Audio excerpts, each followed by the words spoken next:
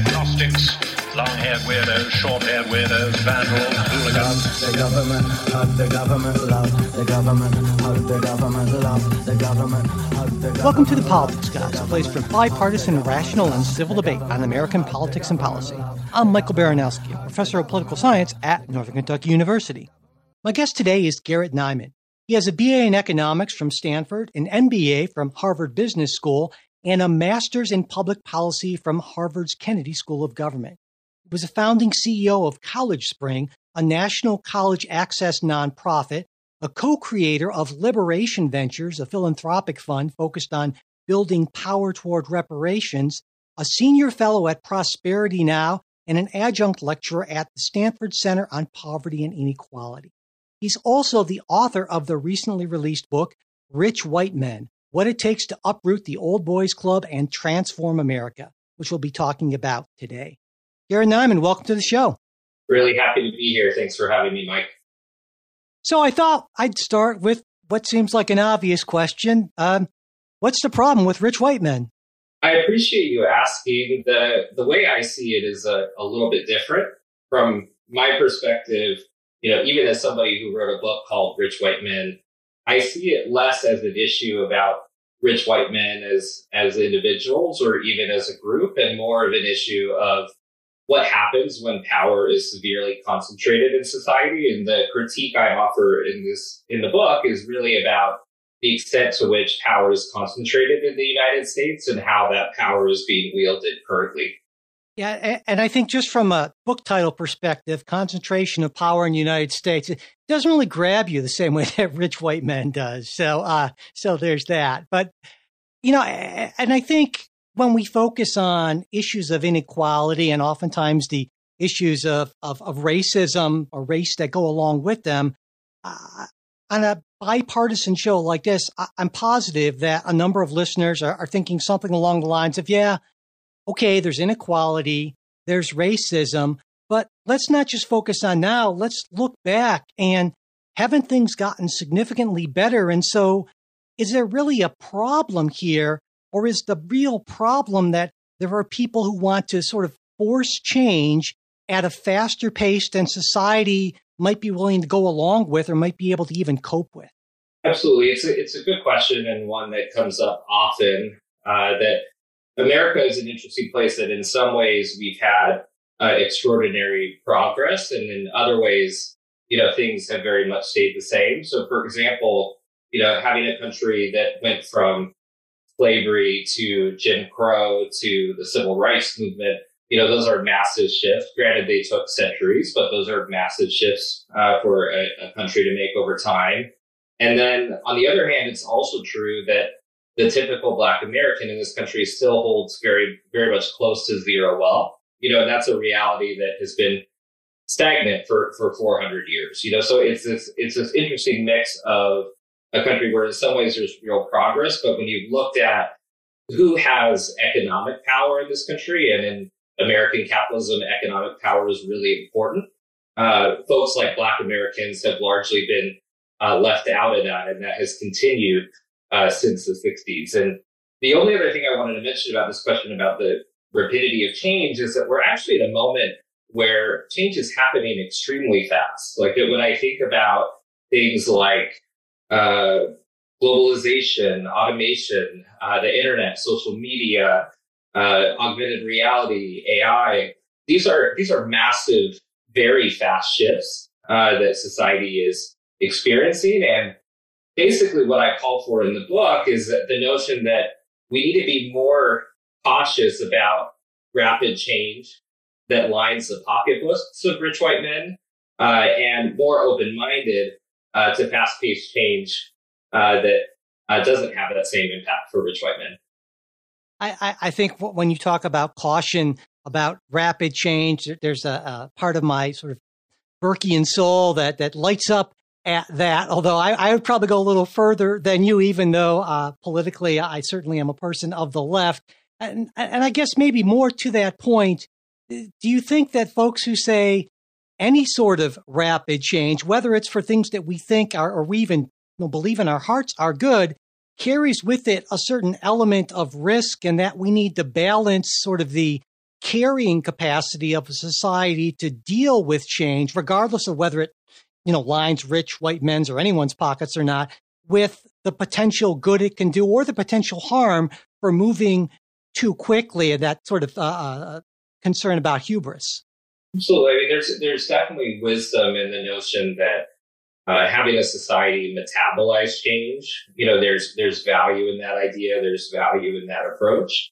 And it's very much the case that there are changes that historically in this country have made many Americans uncomfortable in the moment, but in retrospect end up being some of our proudest moments. So, for example, in the 60s, the approval rate for Dr. King was similar to the approval rating for the Black Lives Matter movement leading up to 2020. Ultimately, the country now looks back on Dr. King's contributions as someone who made an enormous positive difference in this country. So there's also this pattern of, changes that make people uncomfortable in the moment, but later they look on proudly. And so I think we need to balance that out, that there's something to be said for making people a little bit uncomfortable, in the pursuit of change that ultimately they embrace. Yeah, another maybe way of approaching this, at least from the right, is that let's say even on equality, at least putting racism to the side, which is a big thing to put to the side, but even if inequality is rising, and sure seems to me that by a lot of measures it is, even so, life in a lot of ways is getting better for almost everyone. I mean, people at almost all income levels have access to astounding technology, smartphones, entertainment that even the wealthiest people of half a century ago, or even a couple generations ago, didn't have, because, of course, those technologies didn't exist. And this is the system that built them. And so I think the argument is basically, to sum it up, is, well, there's a rising tide that's really lifting almost all the boats. And so does it really matter if some of those boats are lifted significantly higher than others? And I wanted to get your take on that.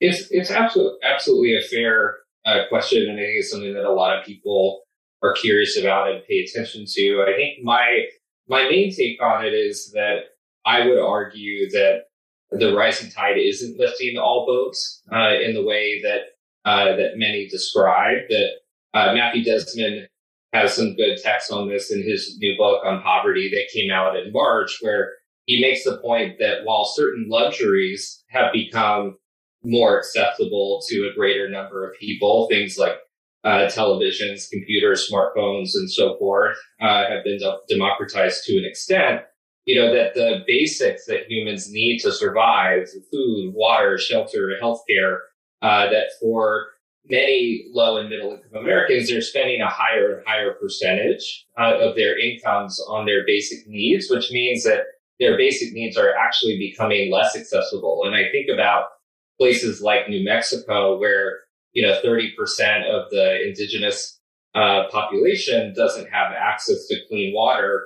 That wasn't the case pre-colonization 500 years ago. So there are concrete ways that, at least for some people in this country, things are worse than they were centuries ago. That's not to minimize progress, technological innovations, and so forth. But I do think we need to be really clear about the fact that if basic needs are becoming less accessible, that's a big problem, because it's hard to enjoy a Netflix show if you're starving. Yeah. I was just thinking, if I had to choose between clean water and availability of healthcare and Hulu or something like that, I think I'd go with the first two, though. It might be difficult at some point. But yeah, me too. There are other people who would say, okay, there are some problems, some real problems, but to a large extent, they believe, or they would argue, that they're related to things like dysfunctional families or work ethic, cultural attitudes even of certain groups. Basically, I think the idea is that if you're not succeeding in a meritocratic society, more often than not, it's going to be we shouldn't be blaming the system, but we should be looking at those individuals and say, hey, maybe you didn't work hard enough, or maybe you gave up too quickly, or something else. And I wanted to get your response to people who oftentimes would have views like that of our current situation. Yeah, absolutely. And the way I think about this is that, as I understand it, the debate about equity in this country, which really has been a debate that's been ongoing for 400 years, is this question about, does discrimination explain disparities? And so, that there's, on the left, there's at least a portion of the left that would say that if we're talking about anti-Black racism, for example, that historical and contemporary discrimination fully explains disparities, whereas others would say that explains some of it, or some folks might even say not any of it any longer. And the way I think about this is that if you're going to make a claim that a group is genetically inferior or culturally inferior or behaviorally inferior, the burden of proof really falls on you in an extreme way, because that's a very dangerous claim to make. And I don't actually think there's a lot of evidence that those claims have merit, that there's been so many audit studies that show how people experience discrimination in a variety of settings. There's so many studies that show that there's unconscious bias in addition to conscious bias that people have. And so if we're not totally clear that discrimination doesn't explain the disparities, I think the default we need to operate under is that they do. And my argument for why discrimination does explain disparities is through a concept I coined in the book called compounding under an advantage, which is this notion that seemingly small identity-based under advantages, when they show up in key moments in people's lives, they change trajectories. So when I didn't pass the gifted exam in second grade, but there was a district workaround that led me to be labeled gifted, that changed the entire trajectory of my life, that it put me on track for AP courses and Stanford and everything that came afterward. And I know that there's people of color in this country who wouldn't have been given the benefit of the doubt and extra help I was given to be put on that path. So it really doesn't take that extreme of discrimination to produce large disparities in our society. So I think there's actually a pretty compelling case that discrimination does explain disparities. And I would think that would be particularly true earlier on in life, with things like early life healthcare and family security and educational opportunities and that sort of thing. And that the earlier that would happen, the more of a knock-on effect you'd be likely to see later on. Absolutely. And I know someone, for example, who started a national nonprofit that's focused on getting eyeglasses to elementary school kids in high poverty communities of color, and that's great. But I think it also begs the question, like, why is it the case that families don't have the financial resources or government assistance to afford glasses so that their students can see the board during class? That I think if we're not ensuring that people's basic needs are being met in this way, we're not going to be able to close the gaps that are out there. I feel like sometimes people on both kind of the extremes of the left and the right maybe oversimplify the causality here. On the right, I tend to hear, well, it's all or almost all about personal decisions and that sort of thing. And that's always rung false to me, or for most of my life. But on the left, too, I think there's this similar thing, but just to coin the reverse of it, saying that, well, it's all racism, it's all systematic. And I wonder if there's a way to, because I understand the notion to say, well, we don't want to start talking about personal responsibility because then that's all some people are going to focus on. But I can't help but feel that if we can in some way, those of us on the left, acknowledge that, sure, personal responsibility and choices can play a role, but overall, they're likely not to be the largest thing, that might lead to better engagement and a more fruitful conversation with people. And I wonder what you think about that. Absolutely. It's something that I've thought a lot about, because I think it can be a real barrier for dialogue, that if those of us who have progressive views on the issue of race don't acknowledge that, don't make those acknowledgments that you mentioned, I think that it can spark that response. And, I believe that everyone in this country has some degree of agency, some ability to influence their life. Those, to what degree, very much varies based on that person's circumstances, but I think it's indisputable that every human being has some level of agency in this country. And so the tricky part, as I understand it, becomes when we start talking about personal responsibility in the context of certain groups are less responsible than other groups. That's something that I interpret as a racist idea, which is different than saying that, some individuals make better choices than others. If you say that some groups make better choices than others, to me, that moves into racist territory. Right. Or at least even if someone is trying to make a distinction and talk about groups, it can sure come off as a dog whistle sort of thing to folks who do hold avowedly racist views, which, certainly isn't something that I would like to see. And I'm sure you wouldn't either. Yeah. Yeah. Yeah. So we're talking a lot about race and inequality, and those two things oftentimes, I think to many of us on the left, they seem very tightly intertwined. But, when I've talked about inequality and race on the podcast before, as I have a number of times with Jay, who's my conservative co-host, he tends to argue that, largely what a lot of progressives see as racism is much more of a socioeconomic issue. And so why that's important is that what we need to do is focus less on race and more on improving economic opportunity for everyone, things like empowerment zones and other things like that. And if we do that, a lot of what we think wrongly are racial problems will, if not go away, at least be minimized. And I wanted to get your reaction to that, because I'm sure you've heard that argument before. Absolutely. Yeah, that as I understand it, the issue of race and socioeconomic status it's very much intertwined in this country.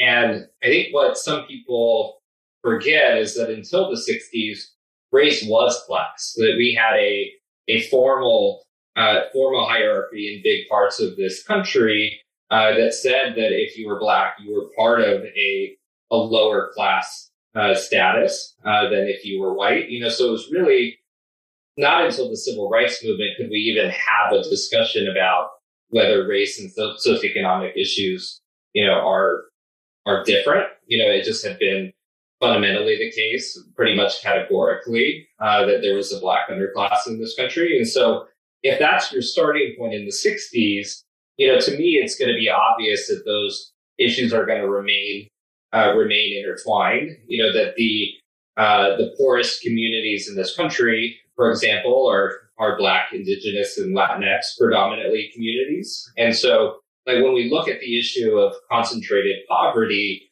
that really is a Black, Indigenous, people of color experience. Obviously, there's exceptions like Appalachia and so forth. But for the most part, those unique characteristics of an underclass of folks who both don't have financial resources themselves and who are part of communities that don't have those financial resources is predominantly a people of color experience. The only other thing I would say on this is I think part of why I bristle when folks on the right talk about, it's a socioeconomic issue and not a racial issue, is that I also don't feel like there's much recognition that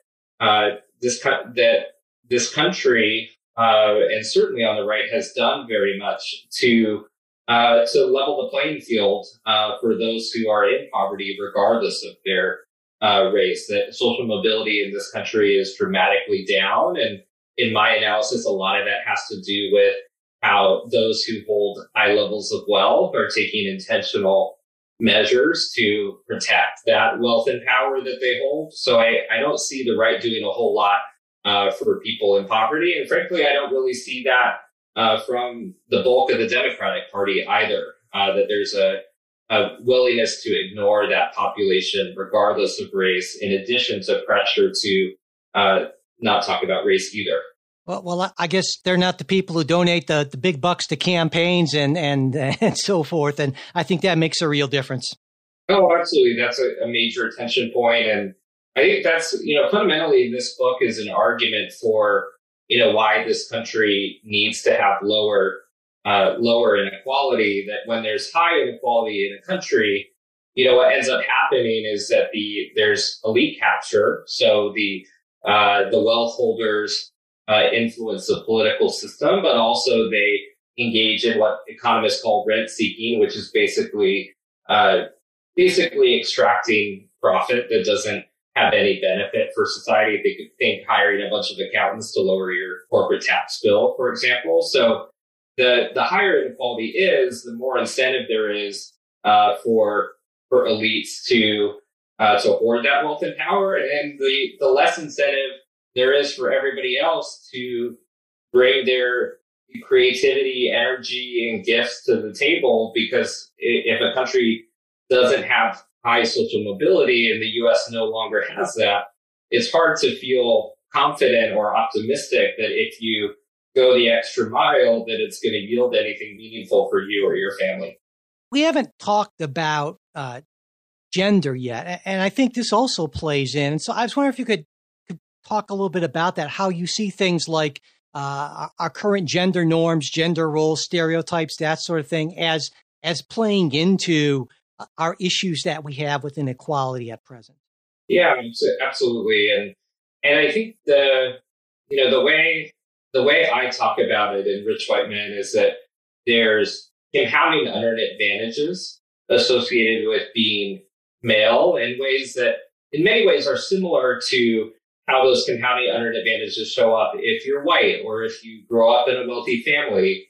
And so when we look at how there is bias that favors men, and diminishes women. So, for example, there's all these studies that show that, that people of both genders typically believe that, that men are, quote, better leadership material or more likable. All of these things show up in subtle ways that impact the trajectories of people's lives and ultimately produce large disparities. So you could have a company that at an entry level, is 50-50 gender-wise. But at each level, you're going to see a subtle decrease in women until you get to the top of organizations, companies. You're going to see very few women at the top. That's a similar pattern to what we see for race or socioeconomic status, that eventually those advantages and disadvantages compound in ways that lead to the most powerful people in society continuing to be almost always rich white men, regardless of the circumstances that they grow up in. Now, unlike with race, though, I mean, there are some sort of clear differences with gender, right? And so I think some people would certainly say, well, yeah, there are fewer women maybe at these positions of power because it's not men that can get pregnant and have kids. And then there's the argument about, maternal instincts, and not saying that fathers don't have them, but that this in part is explainable by some very real biological differences. And do you think there's something to that? Well, it's very complicated and it's dicey territory. I think what I would say is that it's possible for people to have different roles in society, but for the power they experience still to be equitable. So, like, for example, in the Haudenosaunee tribe before colonization, there was a system where this was hundreds of years ago, where it was still the case that the men were the chiefs, but all of the judges were women, and the women held veto power over whether the country went to war. That the metaphor in the U.S. context might be something like having a male president while having an entirely female Senate and Supreme Court.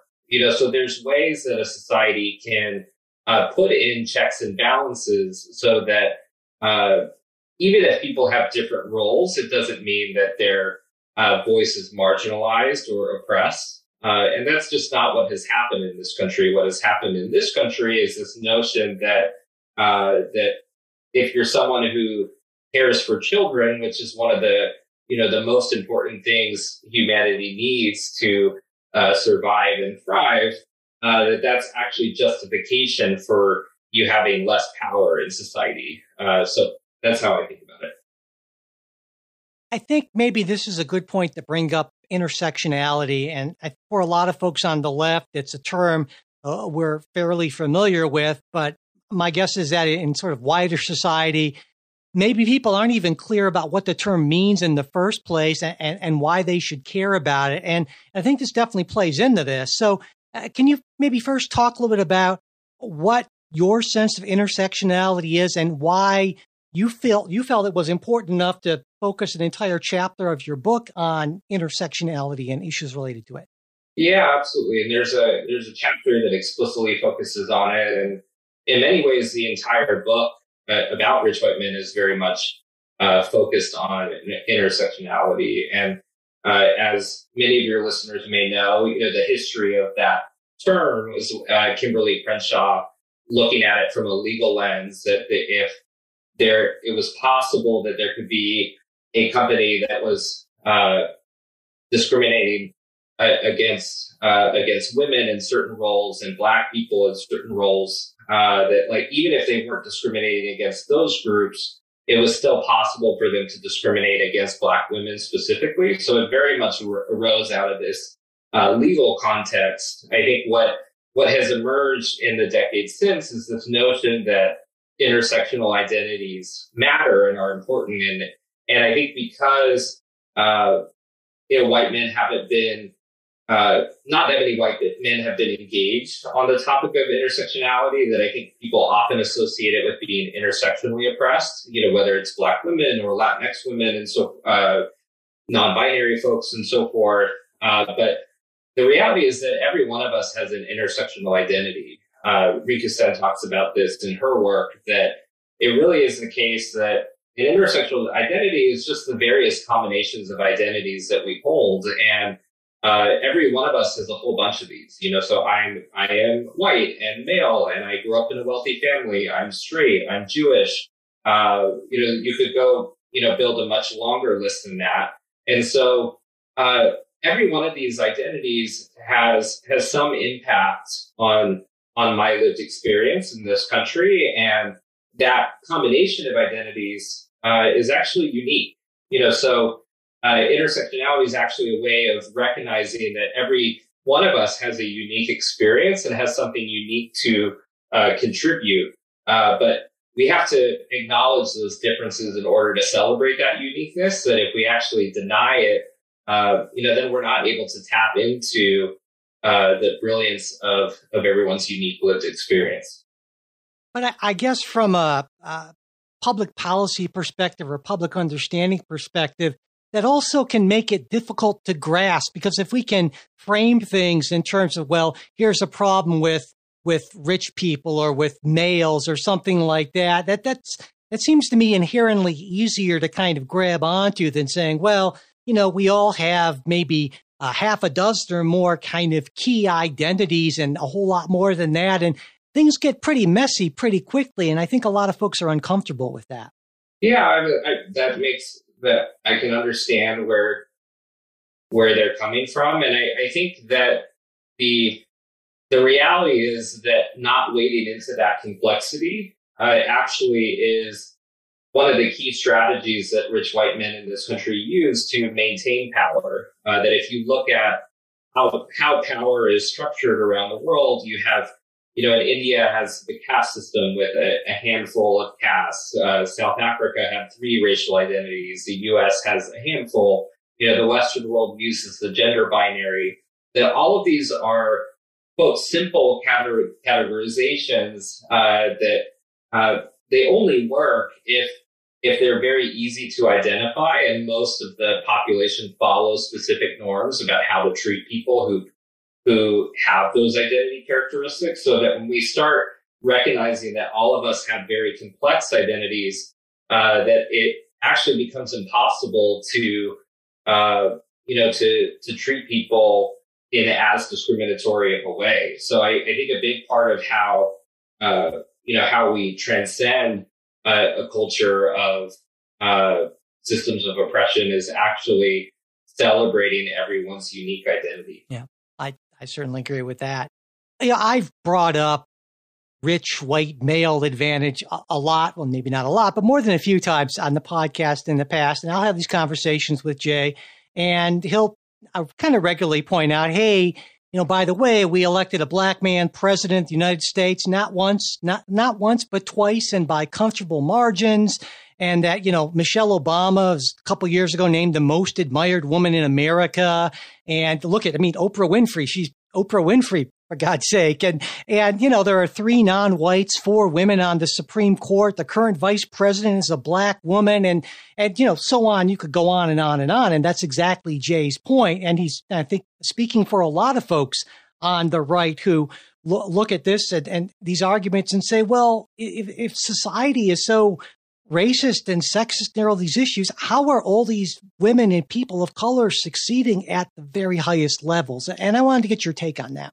Yeah, it's definitely a topic that gets a lot of play, and I think one of the things that I want to emphasize is that that when you look at who holds the most power in this country, that not only are white women and people of color underrepresented, but they're actually dramatically more underrepresented than I think many elites claim.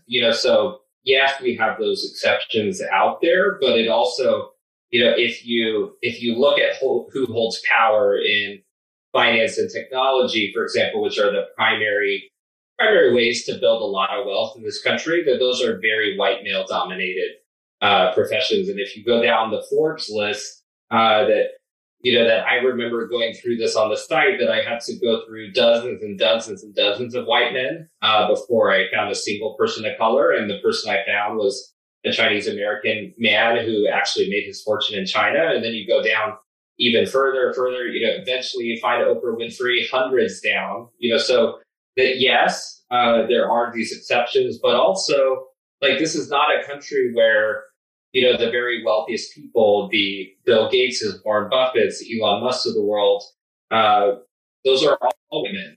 So when you look at who holds the most capital in society and the greatest ability to shape the direction of the country, that's a group that actually is, pretty much exclusively white men. And again, there's exceptions, but I think, what ends up being the case, particularly in business and in capitalism, capital is a source of power. That almost always rich white men end up on top.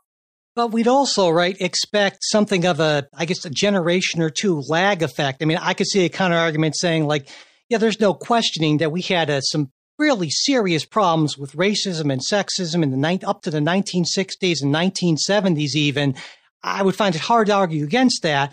But building this sort of generational wealth and generational advantages, well, that takes time. I mean, Elon Musk was born in 1971, I think, which means his dad was born, probably, I guess, sometime in the 40s or something like that. And so maybe this is just part of the process, and we just need to be patient and kind of let the process unfold. I got a feeling you wouldn't be entirely satisfied with that kind of response.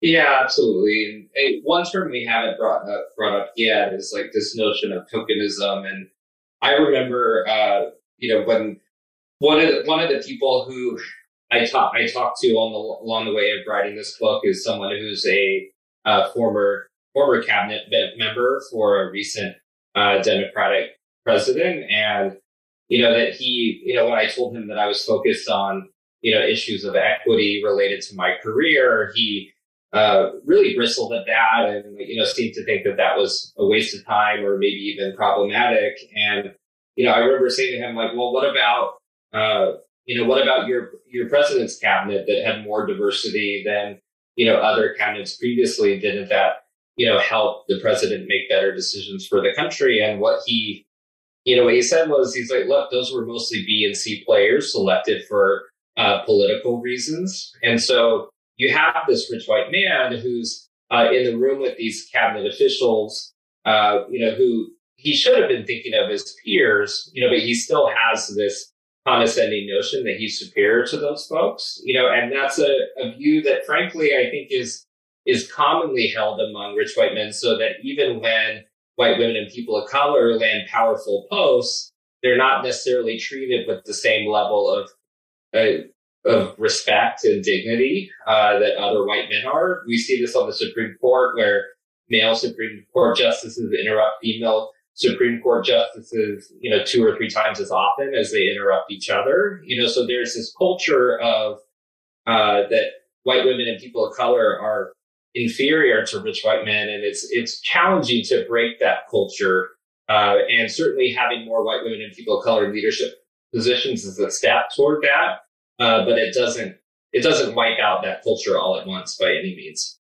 Yeah, I've certainly heard a lot of that myself, but I think generally speaking, when I ask people about, they'd say something like, well, that's because I know that this person didn't have to meet the same standards I did, whether it was law school admissions or something like that, or at least there's suspicion that that might be the case. And so I certainly could see from the perspective, if you feel that somebody landed in a position without demonstrating the prerequisites that you had to demonstrate, that it might be reasonable to say, well, are they every bit as good if they didn't have to demonstrate the same worthiness, I guess, for lack of a better word? It seems to me that's one of the arguments we hear on the right. And I wonder, do you think there's something to that?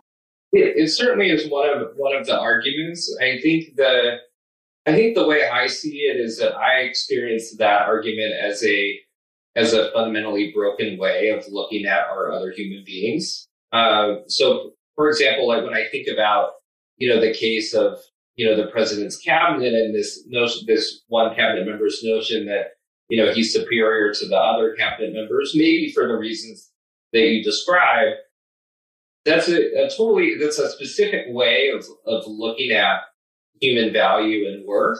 That same man could have had a perspective that was like, oh, this person has a different journey, different lived experiences, different perspectives than my own, and therefore they're an equally important voice in this conversation. Not a more important voice, but an equally important voice. And so, this notion that there's specific measures of, quote, merit, which are all measures that rich white men design and control, and that those are the only ways to measure a value of a human being, is a fundamentally problematic notion that I disagree with.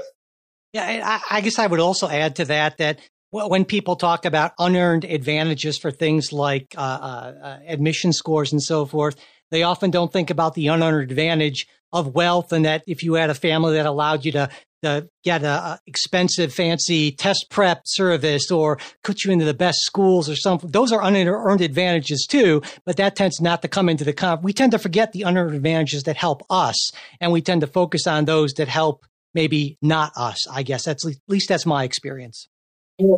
Absolutely. And a really good example of this is legacy admissions. Yeah. That many of the rich white men in power, were admitted to universities, at least in part because of their family ties, which is very much linked to family wealth and race.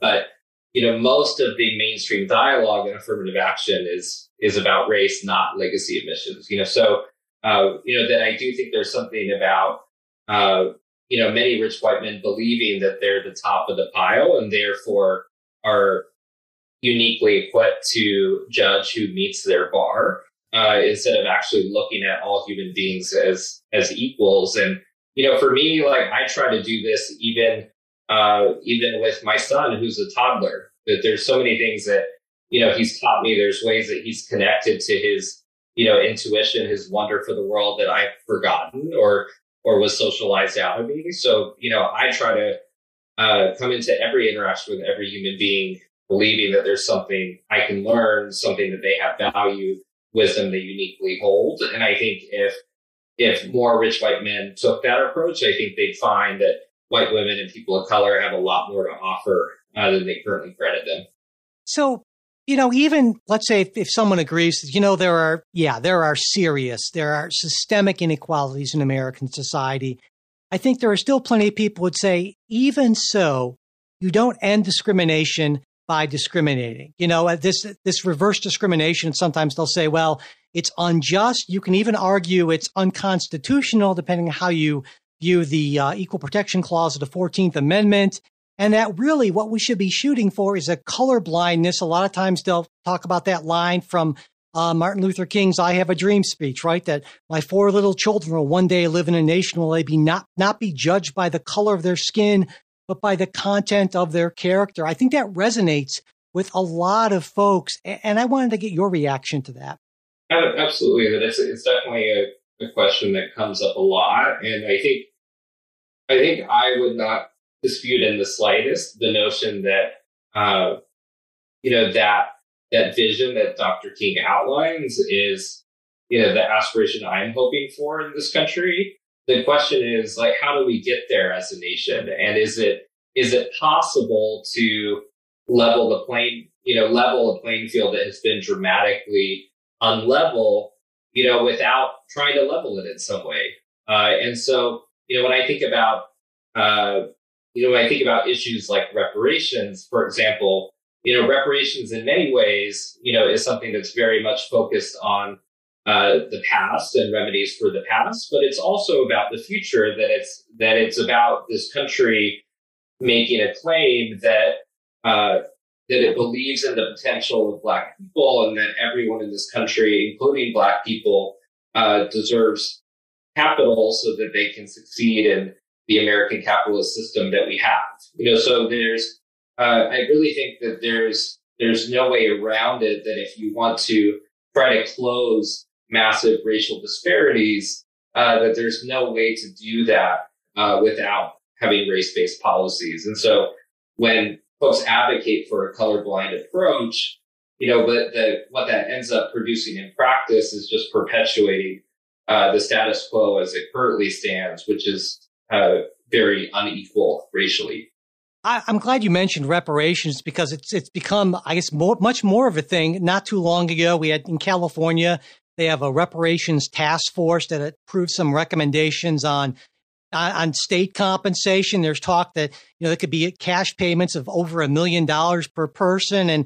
And I mean, there have been all kinds of cost estimates, and, the legislature will do whatever it does, but this could cost, in some estimates, hundreds of billions of dollars. And so I wanted to get your take. I guess you talked a little bit about reparations in general, but sometimes the problem can be trying to find an implementation, even if you agree with the theory.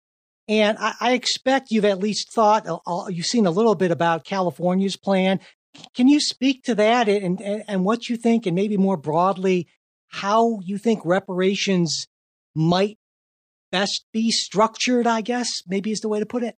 Sure. So this is an issue that I've spent a lot of time on directly as a co-creator of Liberation Ventures, which is a philanthropic fund focused on building power toward the reparations movement.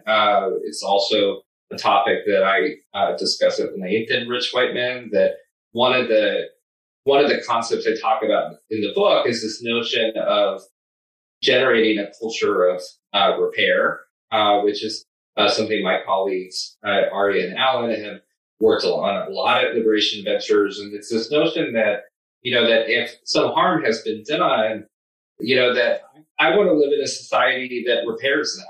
I don't want to live in a society that sweeps that under the rug.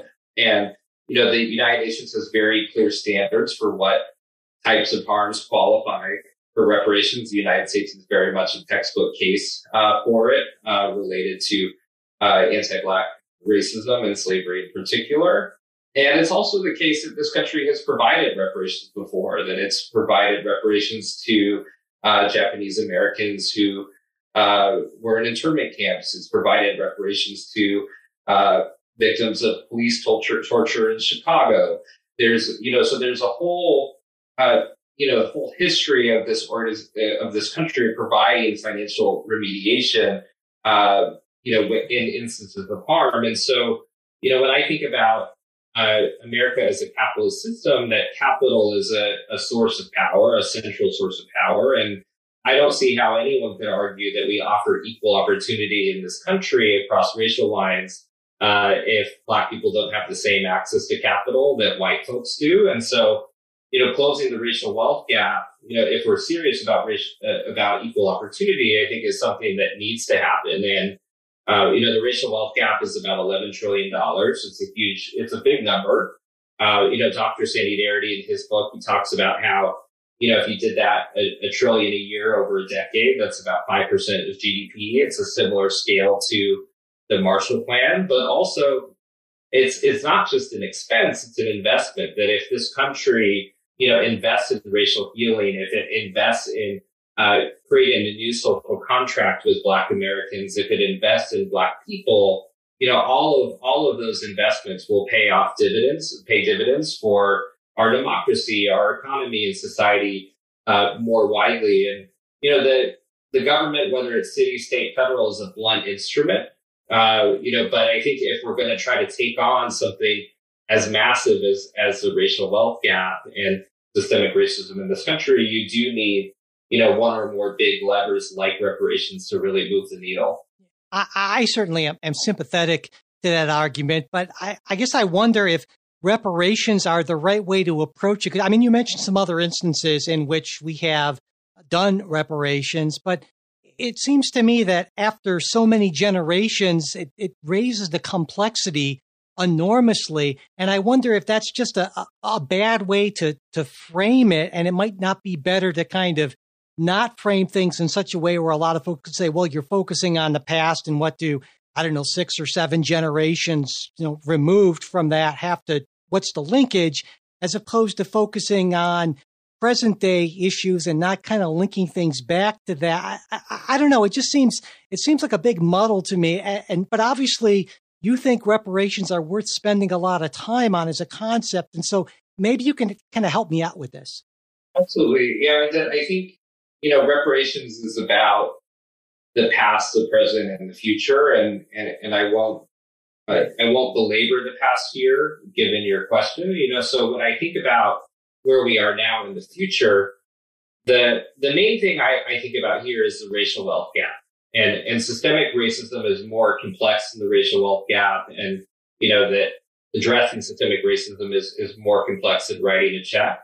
But the question I always ask folks is, that the racial wealth gap is something that we have right now. So regardless of how we got here and what you may or may not think is our moral responsibility for that history, what are we going to do about this $11 trillion gap now? That if we are going to say this country offers equal opportunity to Black people, how do we close that gap? And I personally have not seen any proposals that take a big bite out of that gap that don't have some redistributive component. They can take different forms. Maybe it's housing vouchers for Black families who don't have to pay a down payment, or it's forgiving student loans, or, there's other ways to look at it than direct cash. But I don't see any path to closing that kind of gap without some sort of redistributive policy. And it's the case that the racial wealth gap is growing, that it's grown since the 60s, even with civil rights reforms. It's grown in Democratic administrations in addition to Republican ones. And so the least expensive time to close the racial wealth gap is actually today, that gap is compounding. So it's only going to be more and more expensive for this country to address racial inequity at some later point. Do you think it's problematic in some ways to focus on the wealth gap or inequality through a race lens? Because I'm thinking, when you mentioned policies, I'm thinking about a lot of policies or potential policies that would certainly address inequality, but would apply to, well, if you're a poor white in Eastern Kentucky or a poor Black person in downtown Cincinnati, what have you. And I wonder if policies that focused more strictly on that socioeconomic piece and not bring in race could both get more buy-in and potentially have a positive effect on more Americans, or do you think there is a compelling reason to make at least part of the focus on race? Absolutely. It's a big question. And I think from my perspective, there's a both and here. So like, for example, we talked a little bit earlier about the issue of concentrated poverty, which I mentioned is something that Black and brown folks disproportionately experience compared to white folks, but there's still, I think, something in the neighborhood of 3-4 million white people who live in concentrated poverty in this country that I would be fully supportive of. And I mentioned some of these policy ideas in rich white men. What does it look like for us to make major federal government Marshall Plan style investments in high poverty communities across the country, regardless of race? What does it look like for us to provide universal health care regardless of race? So there's a number of policies that I think are very much supportive of this country becoming more equitable for everyone, including folks of color that are not race-based. And it's the case that for Black and Indigenous populations in particular, they've seen a lot of policies that were intended to be universalist not deliver benefits for their community specifically, whether it's Black folks being left out of the GI Bill or exclusions being in place. That there's all this history of policies that are, quote, intended for everyone, but somehow don't end up benefiting Black and Indigenous communities in the same way or even at all. So fundamentally, there's I think a lot of distrust that people of color feel that policies that are not race-based will actually deliver the outcomes that are intended. And so when I think about a policy like reparations, that a lot of it is establishing a new social contract with people of color in this country, saying, look, that we've struggled in the past to offer equal opportunity and equity for people in this country across racial lines, and we're committed to doing things differently. That if we don't restore that trust in this country, we're not going to have racial healing, even if we have some universalist policies that may or may not deliver outcomes for communities of color. Got it. So, in other words, as part of sort of a Marshall Plan on inequality, it would be, when you talk about a both and, it would be maybe specifically targeted things like reparations, along with more universalist things like universal health care. And I would expect, I would hope for some pretty significant changes to how we do work education in this country and things like that, right? Oh, absolutely. And I think one of the things that speaks so strongly to how these systems of oppression function is that if you're a wealthy white woman, or you're a wealthy Black man, or you're a white man in poverty, you feel oppressed in this country. That's what, at least I can't generalize, but, that's what many white women and people of color have told me, that even if they have some of these advantage identity markers, if you're even missing a single one, they end up feeling oppressed. So we really do need to look at these holistically and take on, take on the different elements, because if you're a white man living in poverty, this is a tough country to live in, and that there needs to be remedy for that. But that doesn't negate that racial discrimination still exists. I got to wonder as we wind down, it occurred to me, you mentioned that, you came from a comfortable background and obviously you went to some very good schools and that sort of thing. And so I wonder, on one hand, I could hear people, at least maybe from the left, saying, oh God, it's a rich white man trying to tell us how to solve problems with his group. How much faith should we put on that? On the other hand, I could hear people saying, well, he's speaking against his own interests, so maybe there's something to that. I don't know.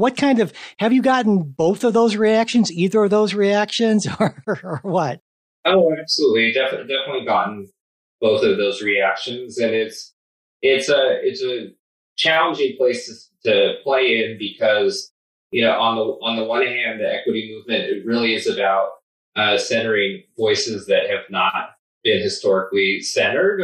But at the same time, we also need privileged folks to step up and advocate for change within their communities. And it's a messy, complicated process, which is why I've gotten both of those reactions that you mentioned. And I think the way I've come down on this over time is this notion that it's not necessarily problematic for me to use my voice, which is an exercise of power.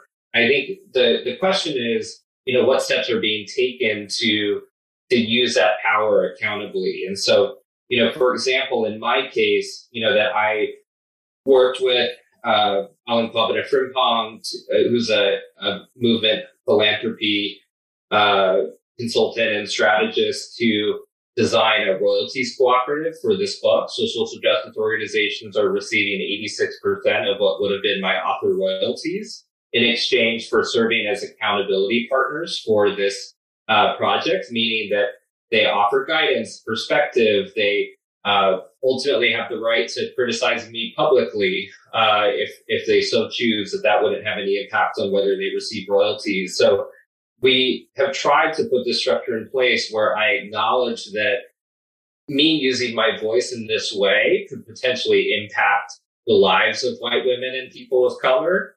And so, therefore, there's a need for me to operate within an accountability structure where I'm accountable for that impact that I'm having. And that doesn't mean I won't ever make mistakes, but that if I do make mistakes, those partners are gonna push me to be aware of them and ultimately repair them. And I think that's an example of what accountable power can look like. That's very different than a white man going onto a podcast saying whatever they want, regardless of how people are impacted. And certainly taking responsibility and accountability. I mean, those are bedrock conservative values. And so you would think, at least on that level, there would be some, at least if not buy-in, appreciation on the right for how you've set things up and so forth. Perhaps. We'll see. All right. I know we're running out of time, but one last thing, because I like to end on a positive note, if possible. So tell me at least one thing that makes you feel at least somewhat positive, somewhat optimistic about the future of inequality, racial, gender, wealth in America. Sure. I think this may be random, but I'm going to go all the way back to the 1600s, that in Ibram Kenny Stamp from the beginning, he talks about how the Mennonites, which are a sect of Christianity, were passing out abolitionist pamphlets in the 1600s, almost 200 years before slavery was ultimately abolished. And, so, when I think about, the work that I and others are doing on social justice today, that I think, I'm sure in the 1600s, it felt nearly unimaginable to the Mennonites that slavery would eventually end. And those who were passing out those pamphlets didn't even see that change happen in their lifetimes. But with further organizing, activism, collectivism, those changes eventually happen. And so, that's, one of the examples that really motivates me is that the notion that, in the long-term time horizon, major structural and cultural changes are possible. And I try to stay focused on the long view and hopeful about the long view, and know that there's been people in this country from the very beginning who've been fighting for a just America and succeeding, even if it's taken longer in some cases than many of us would have hoped. Or I guess going back to Dr. King, as he said, right, the arc of the immoral universe is long, but it bends toward justice. And let's certainly hope so. And that is an optimistic note to close on. Garrett Neiman, thank you so much for taking the time to talk with me today. Absolutely. Thank you for having me. We hope you enjoyed this Politics Guys interview. And if you did, we'd really appreciate it if you could mention us on social media or however else you share things you like. It would also be great if you could rate and review us on your podcast app. If you got a question, comment, correction, gripe, manifesto, whatever, you want to share it with us, you can reach us a bunch of ways. Mail at politicsguys.com, as well as there's our supporters exclusive Discord channel, and we're also on Facebook and Twitter. And if you'd like to become a supporter of the show, you can find out more about that at patreon.com/politicsguys or politicsguys.com/support. And links to all that are always in our show notes. The executive producers of the Politics Guys are Bruce Johnson, Wilma Moreno, Andra Masker, Daniel Toe, and Ryan Beasley. We'll be back with a new episode this coming weekend. We hope you'll join us.